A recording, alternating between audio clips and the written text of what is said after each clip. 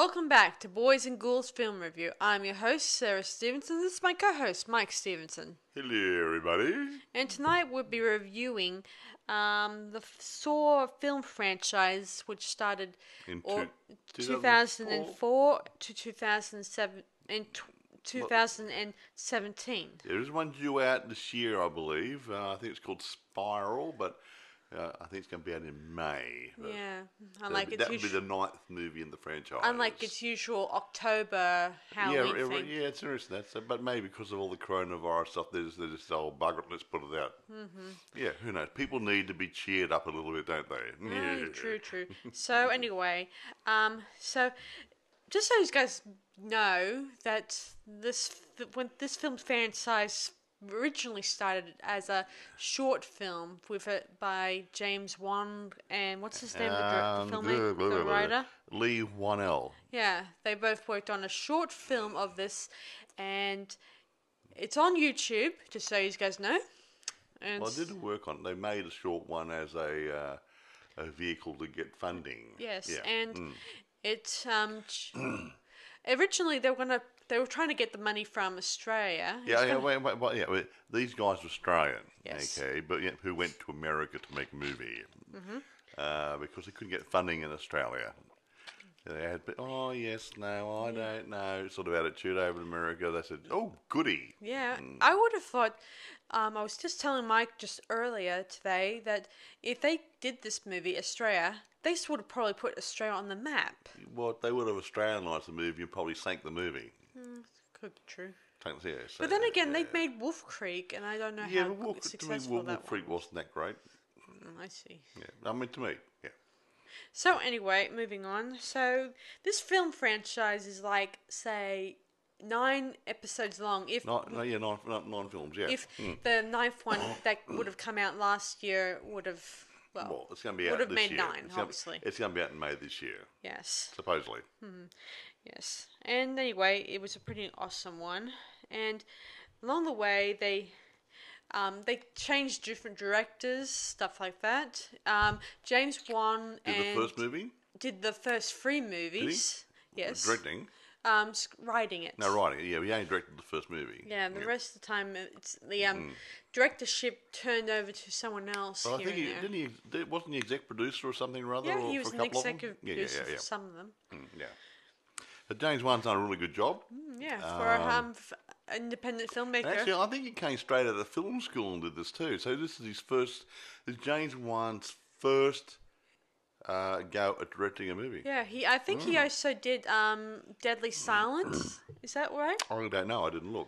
I think he did, it's some other horror movie related movies too. This is his first feature film debut. I don't care about a commercial. I'm just telling. I'm just telling our listeners out there about how James Wan has made a big step in this industry. He's done lots of movies probably by now, but at the moment this is his first go at being a director. So I think he's done pretty good as the first one straight out of film school. I agreed. So, anyway, moving on. So, we thought we might, seeing as this is a long franchise, we'll talk about the first one. We'll talk about the first movie, and we might talk about something other bits as well. But anyway, can I talk about all the bits on the first movie like I normally do? Okay. Now, excuse me, I don't have coronavirus, I just got a sinus attack. So, please be with me. Yeah. Now, okay, right. We mentioned James Wan as the director. James and Leigh Whannell actually wrote the original story. And I think the script was written by Leigh Whannell. And Leigh Whannell actually played one of the main roles in the movie as well. But we'll get on to the cast in a minute. The production company was Twisted Pictures, which consists of Greg Hoffman, Orrin Coles, and Mary Berg. Had a budget of $1.2 million. The box office did $104 million.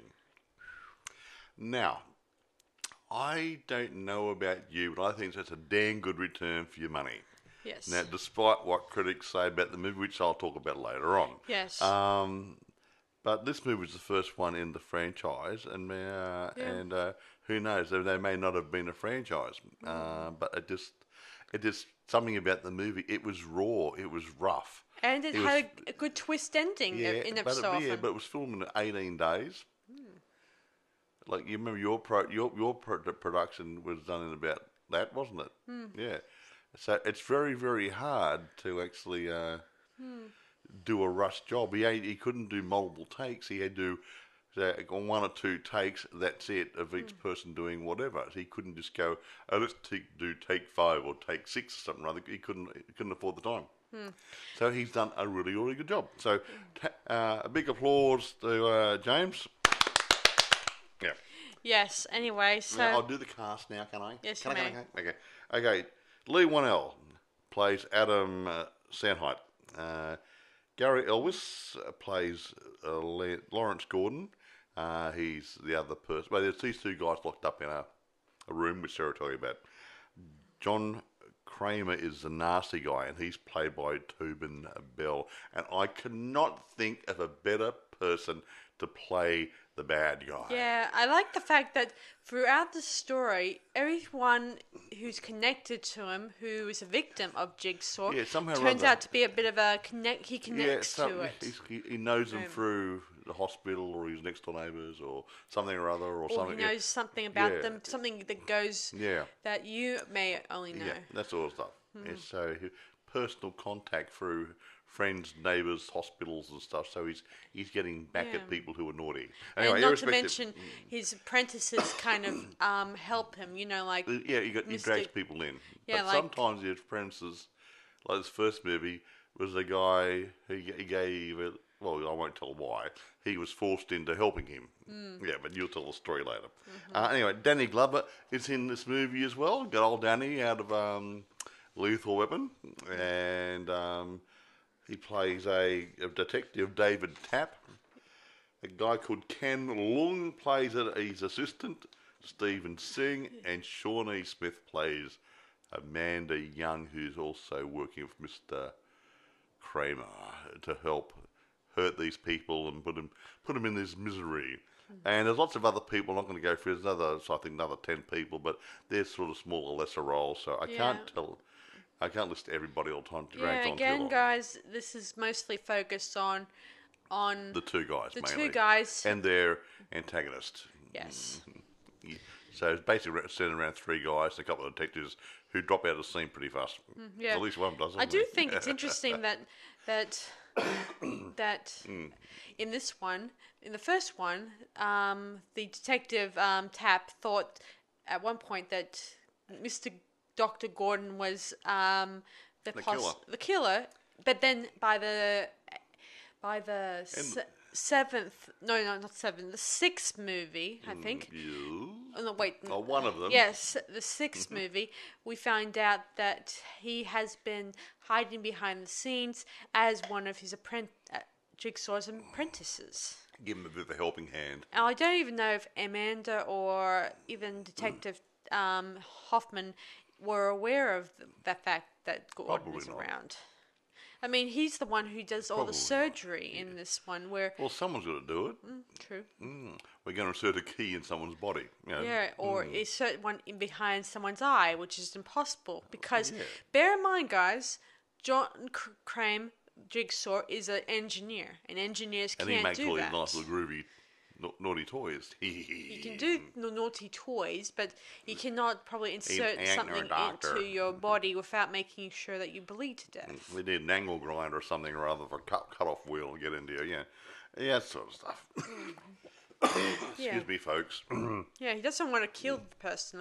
He says in the 3rd movie that he doesn't kill people and he despises killers. Yeah, he sets them up to kill themselves. Or put them through trials, which could lead to them killing themselves.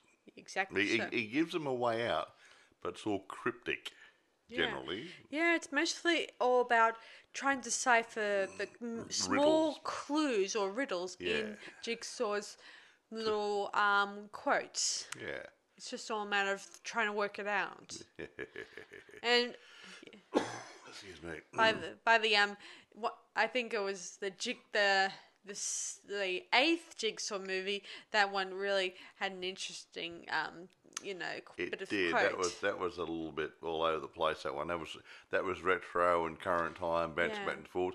And in the end, yeah, I wouldn't say got confused, but you're surprised. Yeah. Another thing about the Saw series is that they keep jumping back and forth between the present and the past a Yeah, lot. flashbacks and stuff. A yeah. lot of times, the viewers are probably wondering, are we still in the present or are we in the past? Yeah, they do it. They keep you on your toes. And all the time, it's really works. I mean, you get the audience satisfied, and you get to see what happens to the old characters from the first, second, or third, or fourth movie. Anyway, do you want to tell them the story now? Yes, I will. Once upon a time, there was no. So, we start off where Adam and Dr. Gordon are inside a bathroom type Well, they wake up in a room bathroom. in an unknown place, Yeah. in an unknown location somewhere we don't know It's a grotty where. bathroom too. It hasn't been cleaned for a long time yet. Yes, and there's a dead body between them, which Oozing blood. and they try to find out who put them there. At first, they assume each one of them must have been the culprit that put them there. They didn't trust each other. They thought, well, who would? Yeah, and each one has his own set of secrets. You know, having two people in this bathroom, there's always secrets. Not too many. Well, there's a lot of people have secrets. That's a scary thought. So anyway, our antagonists, if you can call them that, I'm not sure, The naughty guy. is well, he remains unknown. This is one of the reasons why I love about starting off in the first of the franchise, because you don't know the identity of the killer. No, it's quite interesting. He's not the killer. The orchestrator of the death scenes, has it? Okay, good point. I mean, yeah. you at one point you think it's Zap, the orderly, who From the hospital. from the hospital. But as it turns out, it's not him. He's being also manipulated by too somebody by else. someone else. Which, yeah, so it's like a chain. Not a circle of friends, but a circle of not so good friends. Yes. Anyway, Dr. Gordon, he has a wife and a kid, and they're held hostage by the horrible bad guy, Zap. Yeah, well, yeah. Yeah, and all the time he's tries to contact them even though throughout the time they're trying to figure out the clues that Jigsaw has laid out for them. At one point, they find those saw things, those what do they call them? Hacksaws, and they try to cut through the chains. There's some chains on their legs, padlocks. They're manacled to some pipes. Yeah, padlocked to their And they try to cut through the chains of the hacksaws. But then Gordon figured out something. Yeah. He figured out that they have to cut through their feet. He cut through the leg to get out of the It wouldn't be my first choice. No. Yeah, and through flashbacks, he finds out who is put them there.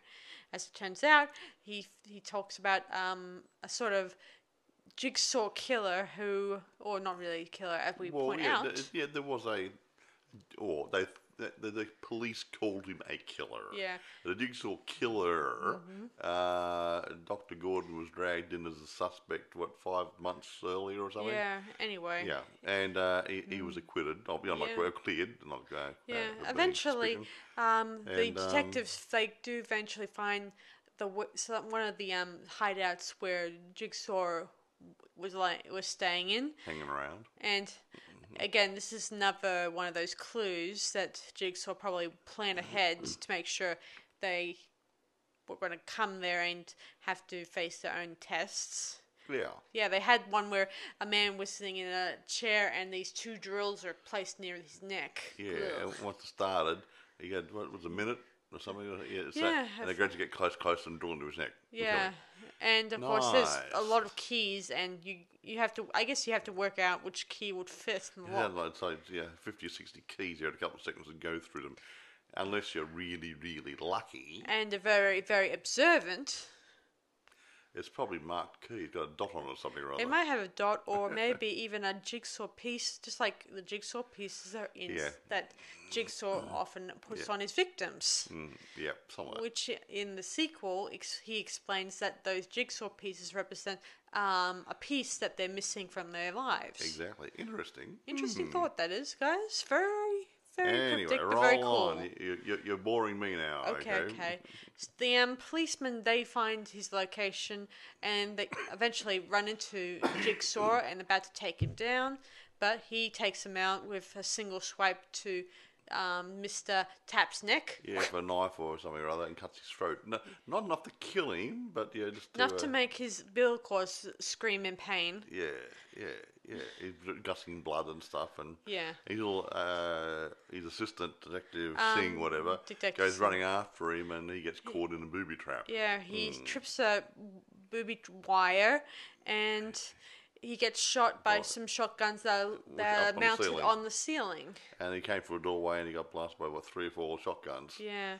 So he wasn't very well Yeah, after that. and this is where in this scene we hear a few snapshots of cameras, probably from police investigation guys. Yeah, they jump forward. Yeah, it's just like those ones you see in Texas Chainsaw Massacre, where you hear the famous camera snap noises. They do that, yeah. very So obviously cool. they come there and investigate what happened there, and the officer died, and the other guy got wounded. So they got a crime scene investigation sort of stuff, and Yes. then they jump forward then. Again. Yes. Yeah, whatever. So it anyway, does jump around a tad. yeah. but the reason Anyway, for that- dear old Detective Tapp blames Dr. Gordon and starts stalking in the most Nasty way. and he loses his job for that too. Yeah, It hence- becomes just an ordinary Mr. Tapp instead of Detective Tapp.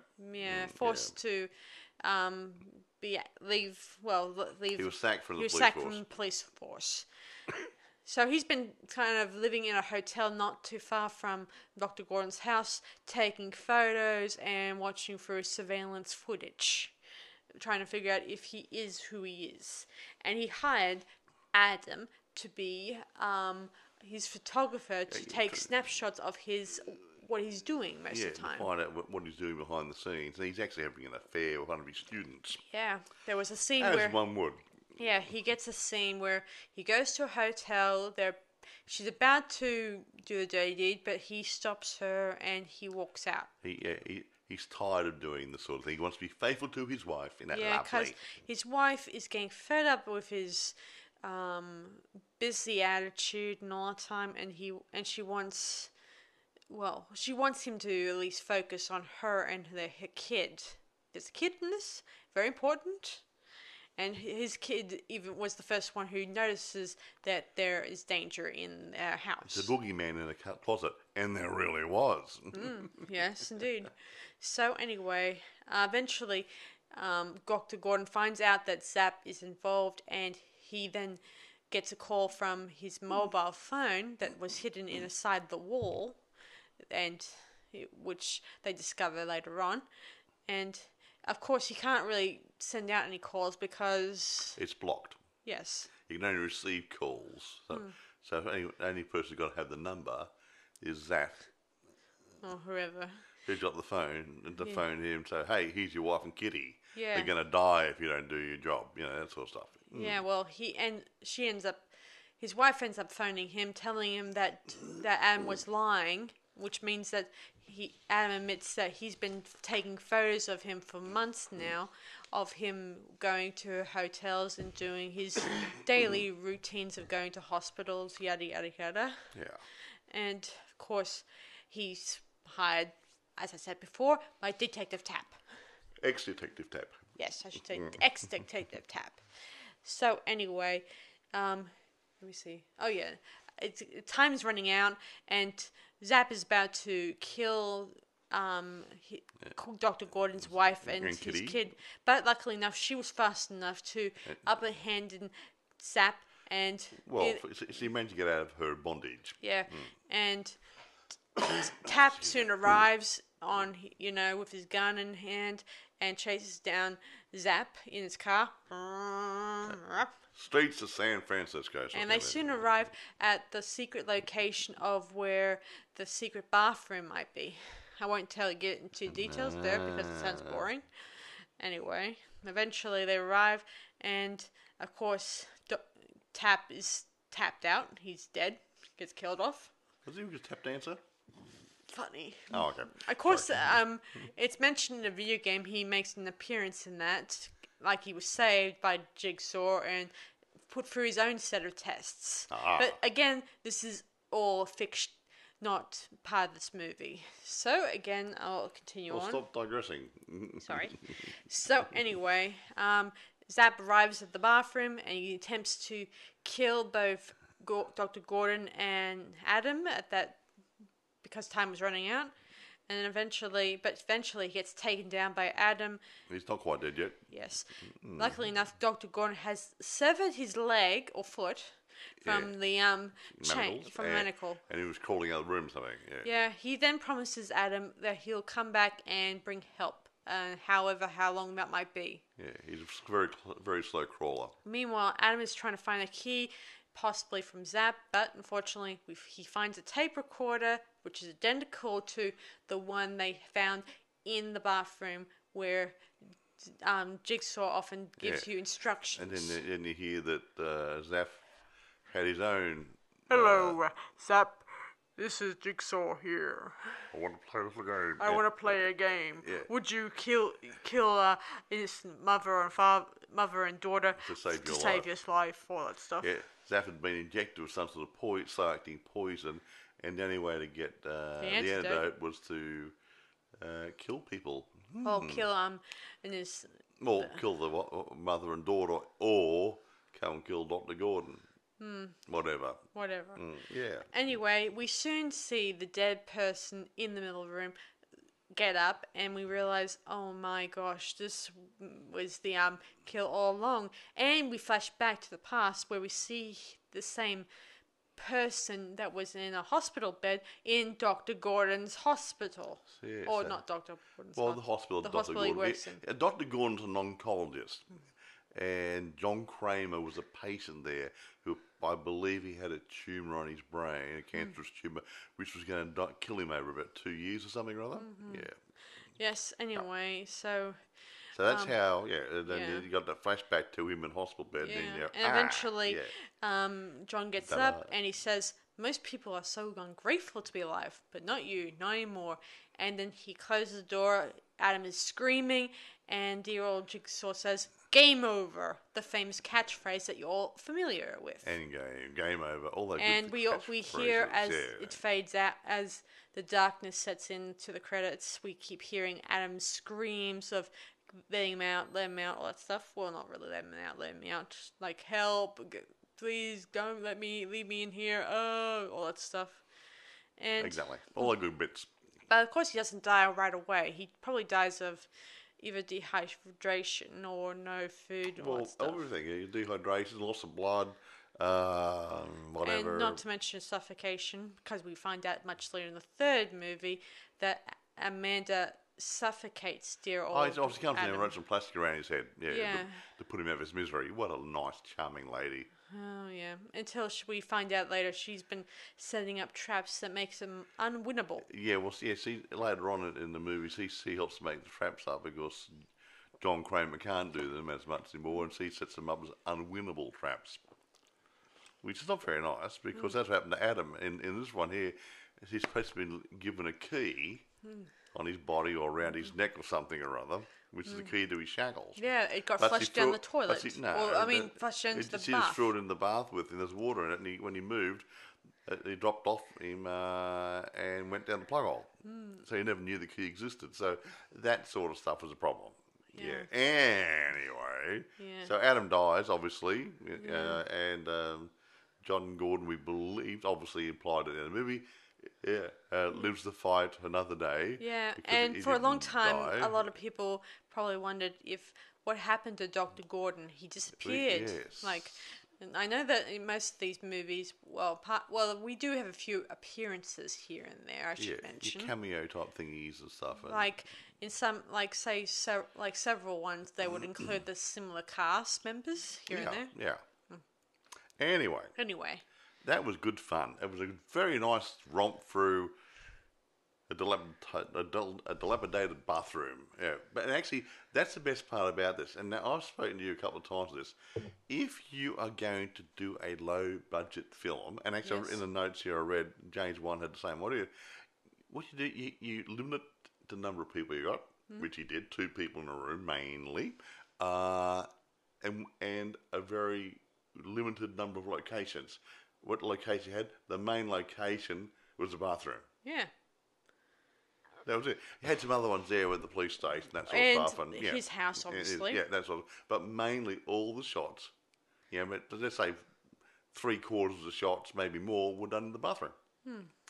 And interesting. Which does explain why in the car scenes, and they kind of just, that was a really silly car chase that I thought. Well, no, it's just implied there's a car chase. Yeah. It was done on a low budget. Actually, now I'm going to talk about a few things production-wise and whatever. Now, I believe when James Wan was doing this, he's given a limited budget, he was hoping to get a Hitchcock-type effect of directorship, but he couldn't obtain that on his budget. Oh. So he gave it a good shot, and he did it more of a gritty, grungier sort of version, and I think it comes off, I wouldn't say better than Hitchcock, different. Yeah. I mean, if anything, better than, or even, I'm not going to compare Stripes, because when you look at it, almost a lot of filmmakers probably got inspired by Alfred Hitchcock. Yeah, and who have get involved into horror and gore. Alfred Hitchcock was said to be the master of suspense or something or other. I don't know if he's a master of suspense, but he really handled the genre really good, and that was his forte. And he was probably one of the manyest filmmakers who made a surprise killer. Like, you don't know the identity of the killer. You just assume that you know right away that you just know it's someone heading in a particular direction. In a direction that you'll be surprised at the end. But and also he'd hit the climax and do a cut off. Yeah. Just after the climax. Like, maybe 1 or 2 more minutes, that was it, finished. So you're still on a high from the climax. There's no wind down. And that was really good about the way Alfred did his. But James Wan couldn't do that sort of thing, because obviously limited budget and everything else. But he made a very good production on what he had to play with. But getting back on to 1.2 million, he made over 100 million at the box office. The critical reception was mixed. A lot of the critics didn't like it. It's a crappy movie. And it gets on, I keep saying all the time, don't go by, excuse me, I'm breaking a new tongue.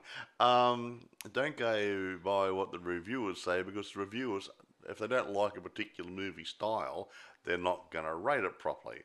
And that's what they're just a bunch of no-hopers who couldn't make a movie if their life depended on it, and they're judging movies. I'm sorry. They're not very good. They're a bunch. I think a lot of them are like trolls almost. Don't like them. I hate. I hate a lot of the reviewers. I've talked to a number of people, and just people, guys, not reviewers, and just a third or just 20 or 30% people I've talked to often say they don't like horror films.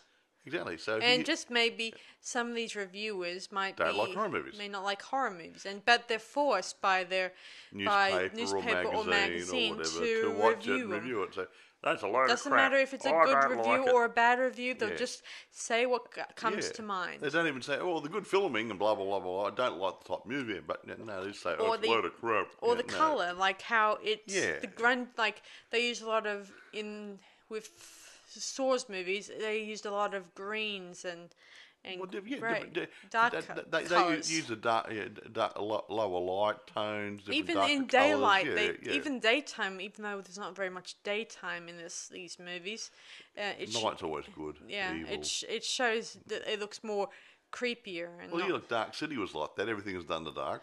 Yeah.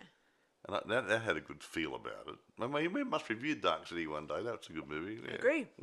Anyway, rolling on for development stuff. As we said earlier, that they couldn't get funding in Australia, so they approached American people. I do like it when they do when they come to a certain room in Jigsaw's world, like they'll use different filters. Like in one scene in the Saw 2 movie where they go to the needle pit, that was a very bright yellow color, wasn't it, Mike? Wasn't it, Mike? Yes. Which It kind of certainly was. which kind of surprises probably the audience when you look at it. That's what I like about this movie, the interesting colors they use. They did, yeah, all contrasting colours. You know, in different movies, it changes a little bit here and there, but it still has that same nice effect. Mm-hmm. Like I said, you know, brights against darks, and what Jigsaw says about finding a needle in the haystack, and that's yellow color makes me think of yellow. Yeah, well, yellow haystack. hay, and there was a key, or not a key, what was it? Key, was it? A key attached to a syringe. A syringe. Yeah. That's what, yeah, so he had all things planned like that, and that worked really good. Anyway, I was just talking about Go on. development and writing stuff. Yeah, they couldn't develop it in Australia, so they went to America, and they approached several people, and they finally found someone interested to take it on. And the people who took it on were prepared to give James Wan a go at directing it, where the other guys weren't prepared. They could have got a better deal through other production companies, but there was no guarantee that they'd let him direct, and there's no guarantee that his partner would be able to act in it. But the guys who started Twisted Pictures, they said, yeah, we'll give you a go at directing it, James, and your mate can play the lead role. Cool. Or one of the leads. And there you go. And it turned into a really awesome movie. Well, and I think giving really... them both good credibility. And I think really, honestly, that James Wan, I wouldn't say he's a genius, but he must have been a very good student at his film college or film school, whatever, to actually learn so much and be able to apply the skills so readily to his first film. Agreed. Some people do the first film, I won't mention names here, and they usually stink. Or they're poor, or they're lacking something. I don't think this one lacks. So James has done really good, and the story that he and Leigh Whannell put together wasn't a bad story. And it wasn't a bad script, considering it was a low-budget movie compared to the big ones who also flop a lot. It's not about the money; it's about the talent. I often think I do like the fact that the twist endings are my favourites, and I like the traps and the prosthetics they use in the. Oh endings. yeah, I mean, they don't use CGI in this. They kind of use real props. That's one thing. It's a very severe lacking of CGI. It was all done. Old time stuff. I watched a few behind the scenes of how they make these traps, and some of them are really interesting. How they do develop them, like. Do they really work? I don't think so. But I do like the fact that these traps are really interesting. Especially, I like the prosthetics. How they just put it there and make people believe that this person's chopping off her arm. And yes, they have a rubber arm, which looks real, or latex arm, or whatever it's made. And it looks so real. You go, and I love horror movies, but I really hate the sight of blood. And this is a blood fest in some parts of it. For those of you who are a bit squeamish, some of these things, not just this first one, but all through this franchise, there is a bit of bloodletting, and if it turns you off, I would suggest look away, but watch the movie. Okay. The only one trap I would like to see in Saw is a guillotine. Even though we've seen a pendulum in we've seen lots of different good groupy things, but I haven't seen a guillotine type thing. Yeah, we've seen a lot of things too basic. I think maybe it had to be really good and interesting. Like, we don't want to talk about all the little joyous little traps and everything and torture devices, because that'll take away from everybody's fun. I agree. I mean, I did like the rack that was in the third movie where the guy ended up having his limbs twisted. Torn off. Twisted and snapped off. Twisted and snapped. And then his final piece of his head was Twisted around. Yeah. and you can get the picture. This guy was supposed to be trying to save him. And just in case to pick up, we're jumping from movie to movie here. We've already done the first movie. Yes, I mean, I would like to review all of them, but There's 8. There's 8, and I don't want to have you here all night. Yeah, But I can give you a cliff notes of why John did this.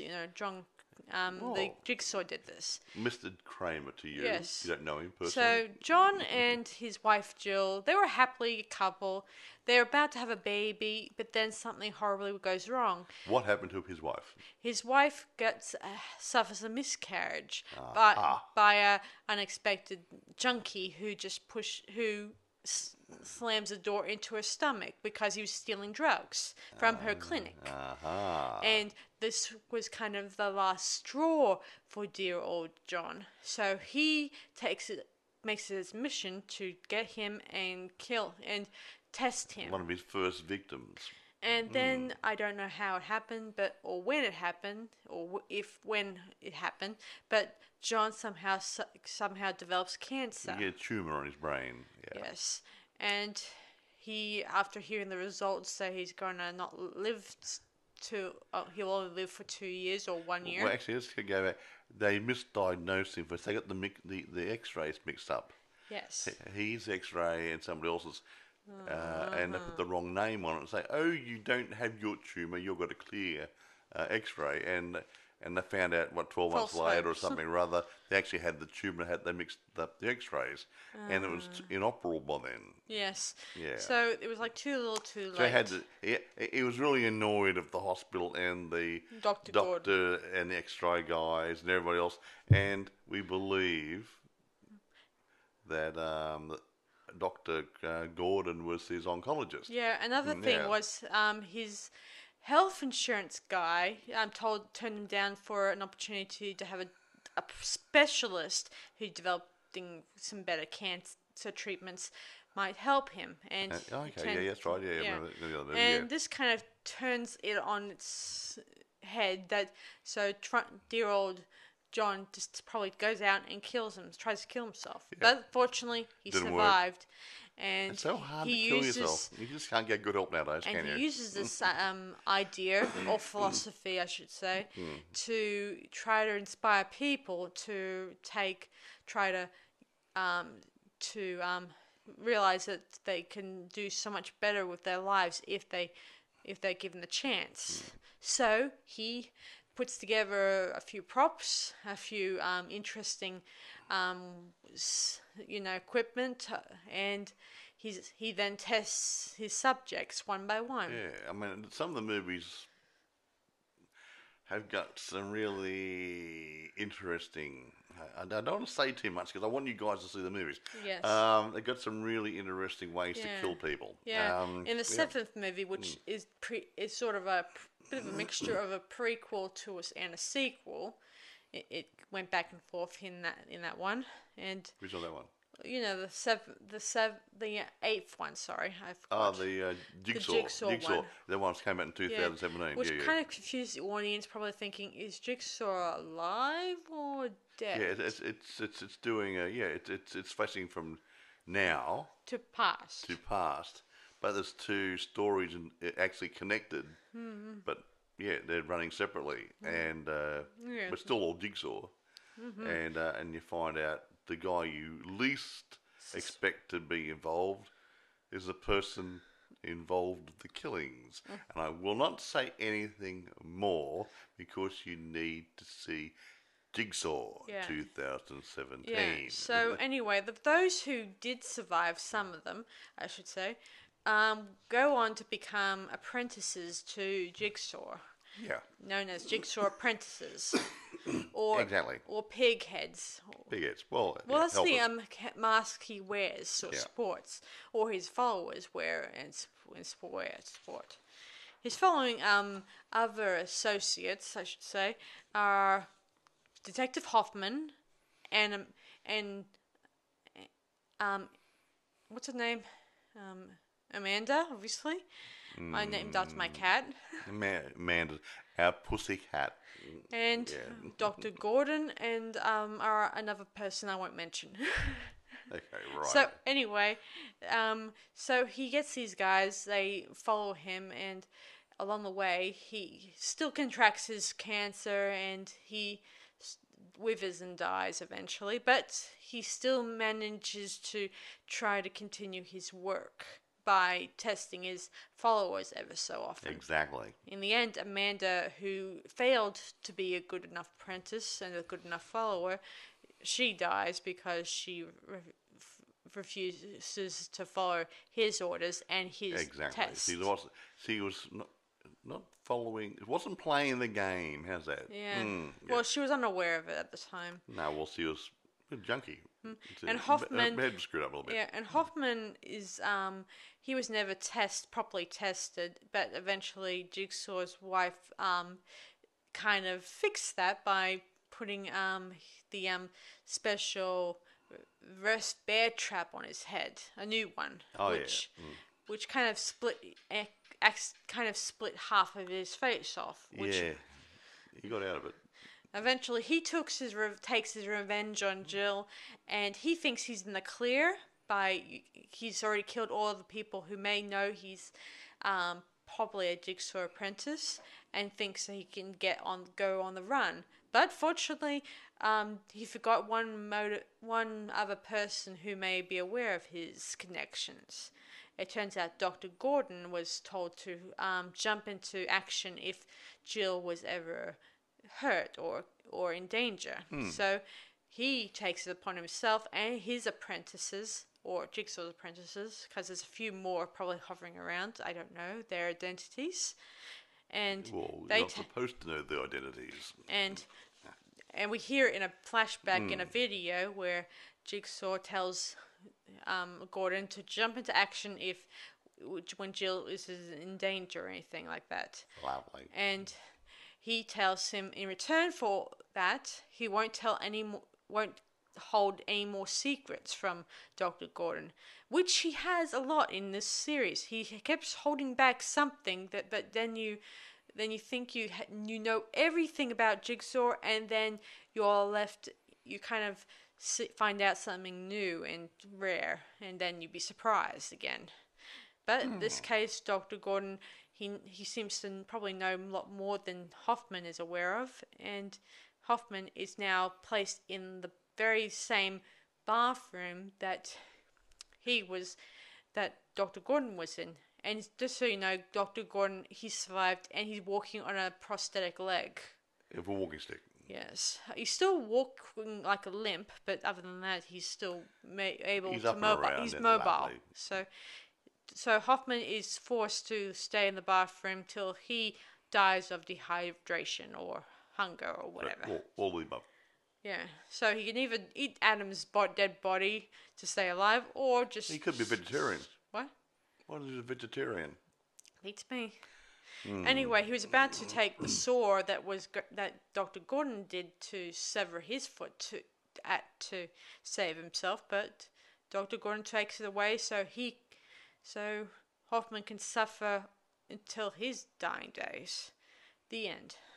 Of course, in the other one, the Jigsaw one, we then dive into more of the story there, and explains a little bit more of the backstory of how there was more people connected to Jigsaw. Like we find out in that one that he has a nephew that we didn't know in the first 7 other movies, did we? There you go. No. But if you watch the movie, you'll find out. Yeah, and how he lived next door to a bunch of neighbors whom turned out to be, a woman who killed her own child. Oh, Okay. that was horrible. Don't give everything away for all the movies. Sorry, guys. There's so much stuff that's really interesting. In over 8 movies, and a potential 9th movie, there's a lot of good groovy stories and cross stories, and you do the background stories of some of the people. It's really interesting. So they're worth a watch. If you like good horror, this is a good horror. Yeah, I always tell Mike here, whenever a character is acting funny or weird, or keeping something from another character because he doesn't want to let them know, it would really be a poor imitation if the characters just are 100% of honest with one another. Nah, It would, make it too boring and makes the movie too short. yeah. Anyway, getting back on And too resolving. Anyway. and getting back on some production stuff and everything else.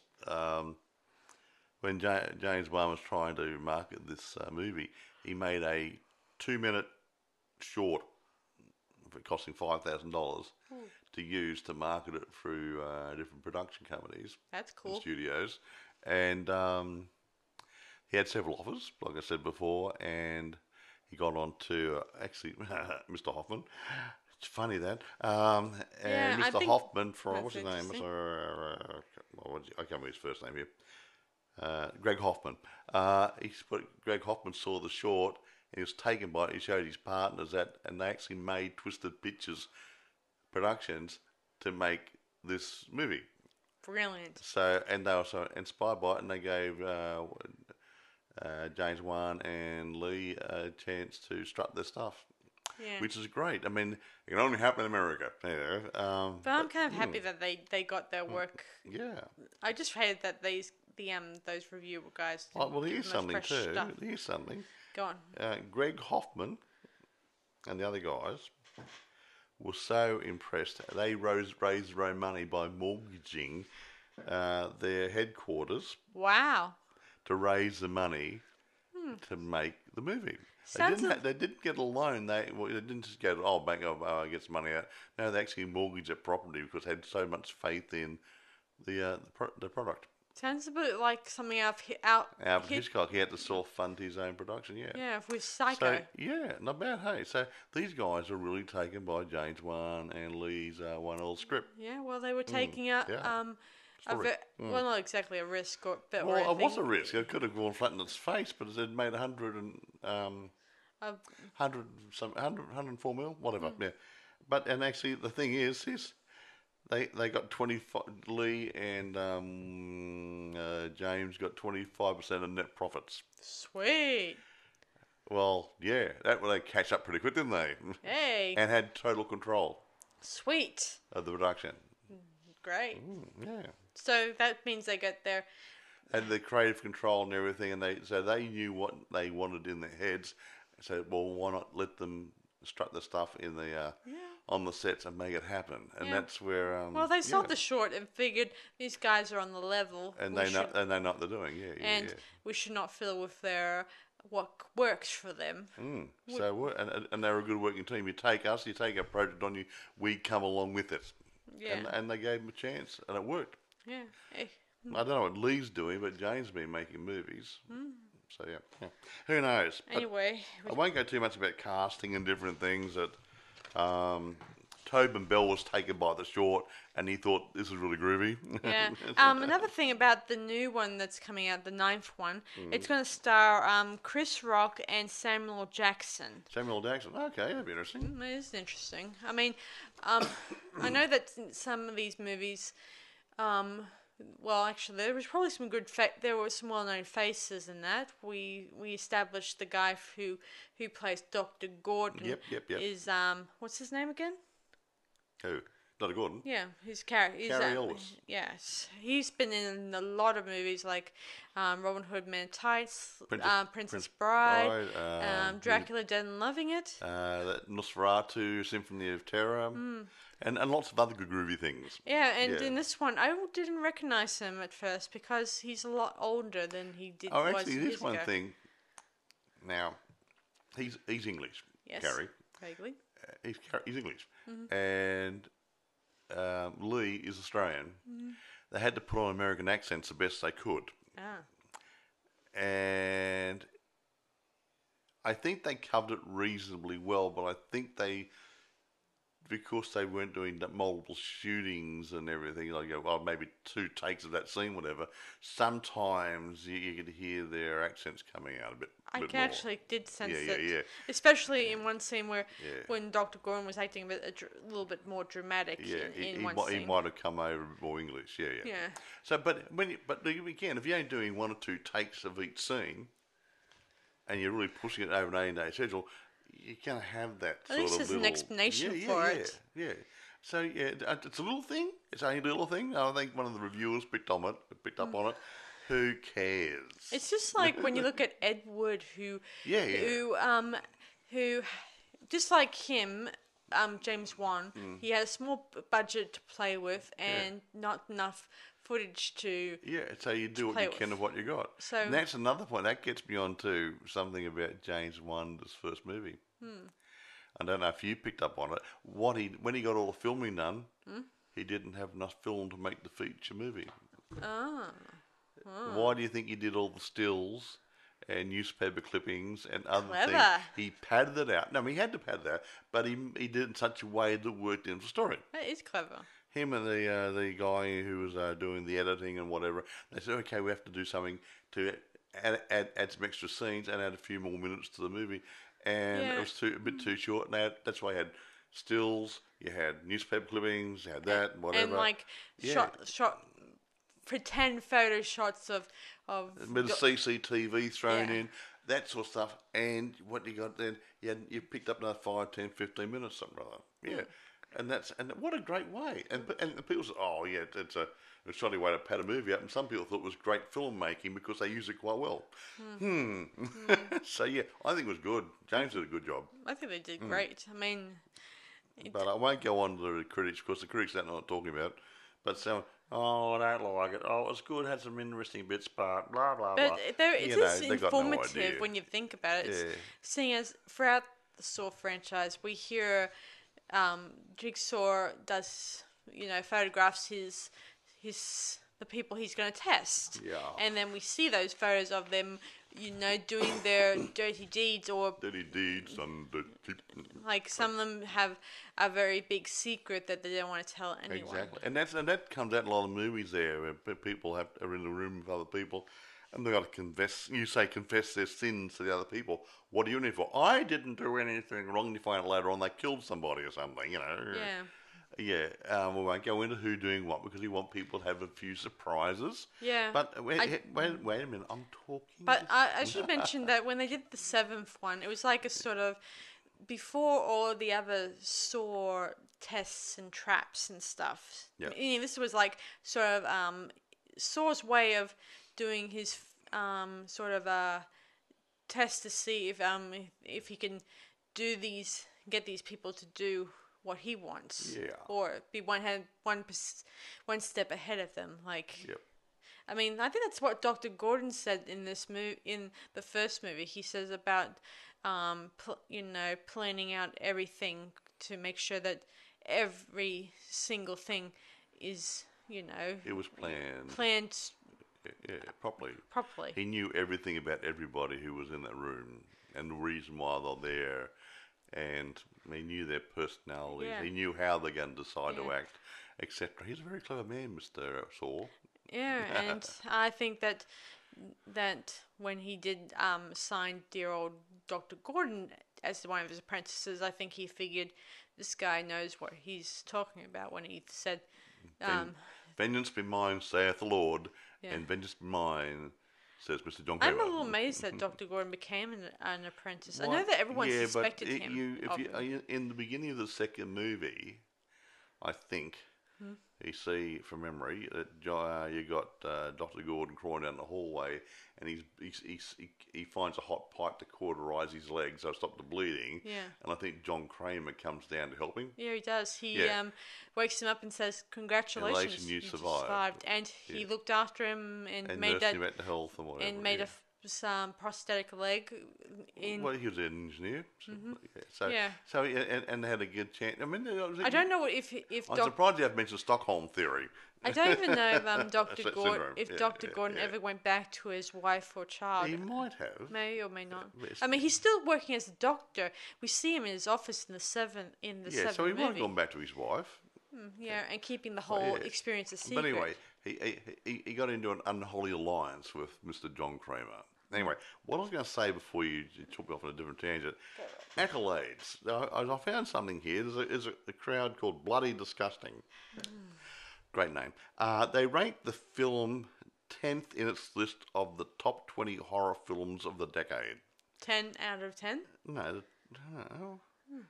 What are you talking about? Oh, sorry, go on. You're saying? I said 10th in the list of the top 20 horror films of the decade. Oh, cool. Okay, right.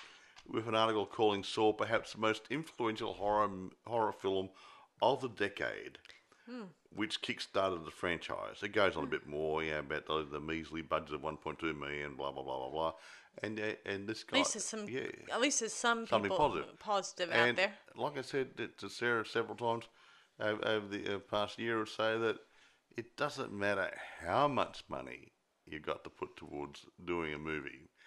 It depends on how much heart and enthusiasm and talent you put into it.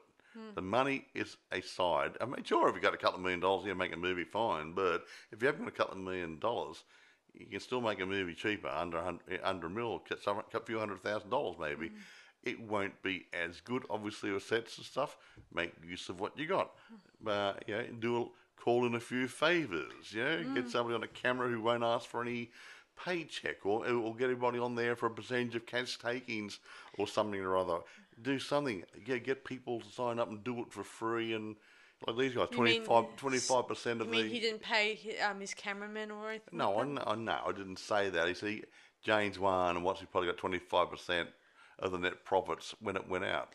If you get everybody lined up, say, okay, everyone gets 5% of what we make on it.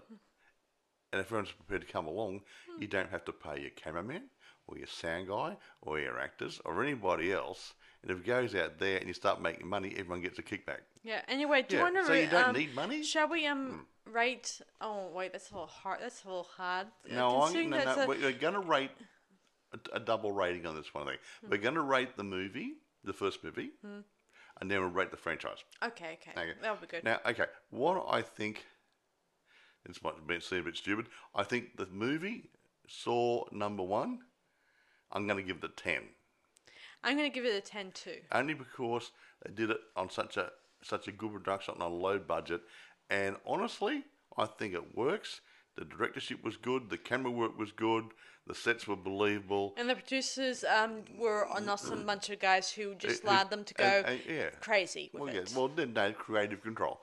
Now, I'll probably give the whole franchise, I'll say 9.5 around there. Only because I don't say it gets a bit tired in some bits of it. Some of it does get a little bit predictable, because you start to run out of ideas when you got a franchise. So you still draw back on some of other good groovy things which have been happening. And to me, even though it's still fresh, it's a new script. It gets some areas. It becomes a little bit predictable, but still good. Yeah. Anyway, so a 10 and a 9.5. So I'm gonna rate it differently from Mike here. I mean, I like the fact it was so creative. It's it didn't rely too much on CGI, on locations or in special effects. I don't think any of them did CGI, did they? Not too. No. No, I think that they did. They did in some of the scenes. They did film on location in their studio sets. Yeah, the studio set. The bathroom was a set. Yeah, they built that. Yeah, and some of the their offices that they just filmed in the office. Yeah, they just used an ordinary plain old bit of their office building and just set it up as a hotel room and just didn't. Exactly right. Well, like you did with your your project, they had to do the meeting of the scientists and the intrepid explorers who are going to go to the island. And no, I'm just saying you set up a room in a location so you could be a laboratory. Mm-hmm. Why not? Yeah, so anyway, I do think that was very creative, and I'm not a big fan of CGI all the time. Sometimes if you are in need of it, maybe, but the rest of the time you rely on the other people because they are respectable. They need they need to pay their bills, get by the food, and stuff like that. Special effects people can do a lot more. I wouldn't say how about it. I've seen some CGI which doesn't look real enough. I know. I've noticed that. In some movies. They've done it in, so straight away say that's CGI, you can pick it.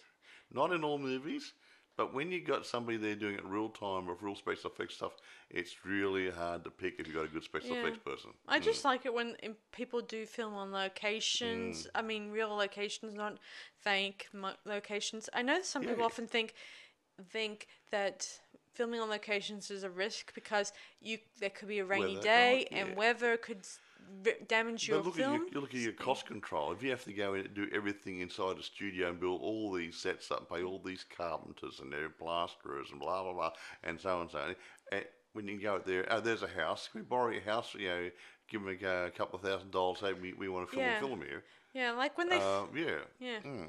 So More anyway, easier. so I'm definitely gonna rate the whole franchise 10 out of 10 for that. Whoa. So that's how I feel special. Feel it's so special. Well, there you go. And the fact that it has a good continuation going there. Well, actually, that's another point. The continuity from the movie to movie does work. So it's not like all standalones, but you can watch them as a standalone, Yeah.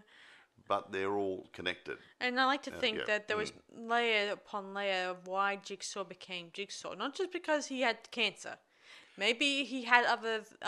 Well, his wife was killed by a guy who didn't get punished properly. Yes, and he probably did it for Yeah. once, and then he hoped to go back to. Yeah. Well, he actually was going through a mental breakdown at one point, and Yeah. then when his life was not going back to normal, he then gets the bad news that he's got cancer Yeah. going through his system, and he then has to make a few lifetime changes to his Yep. life.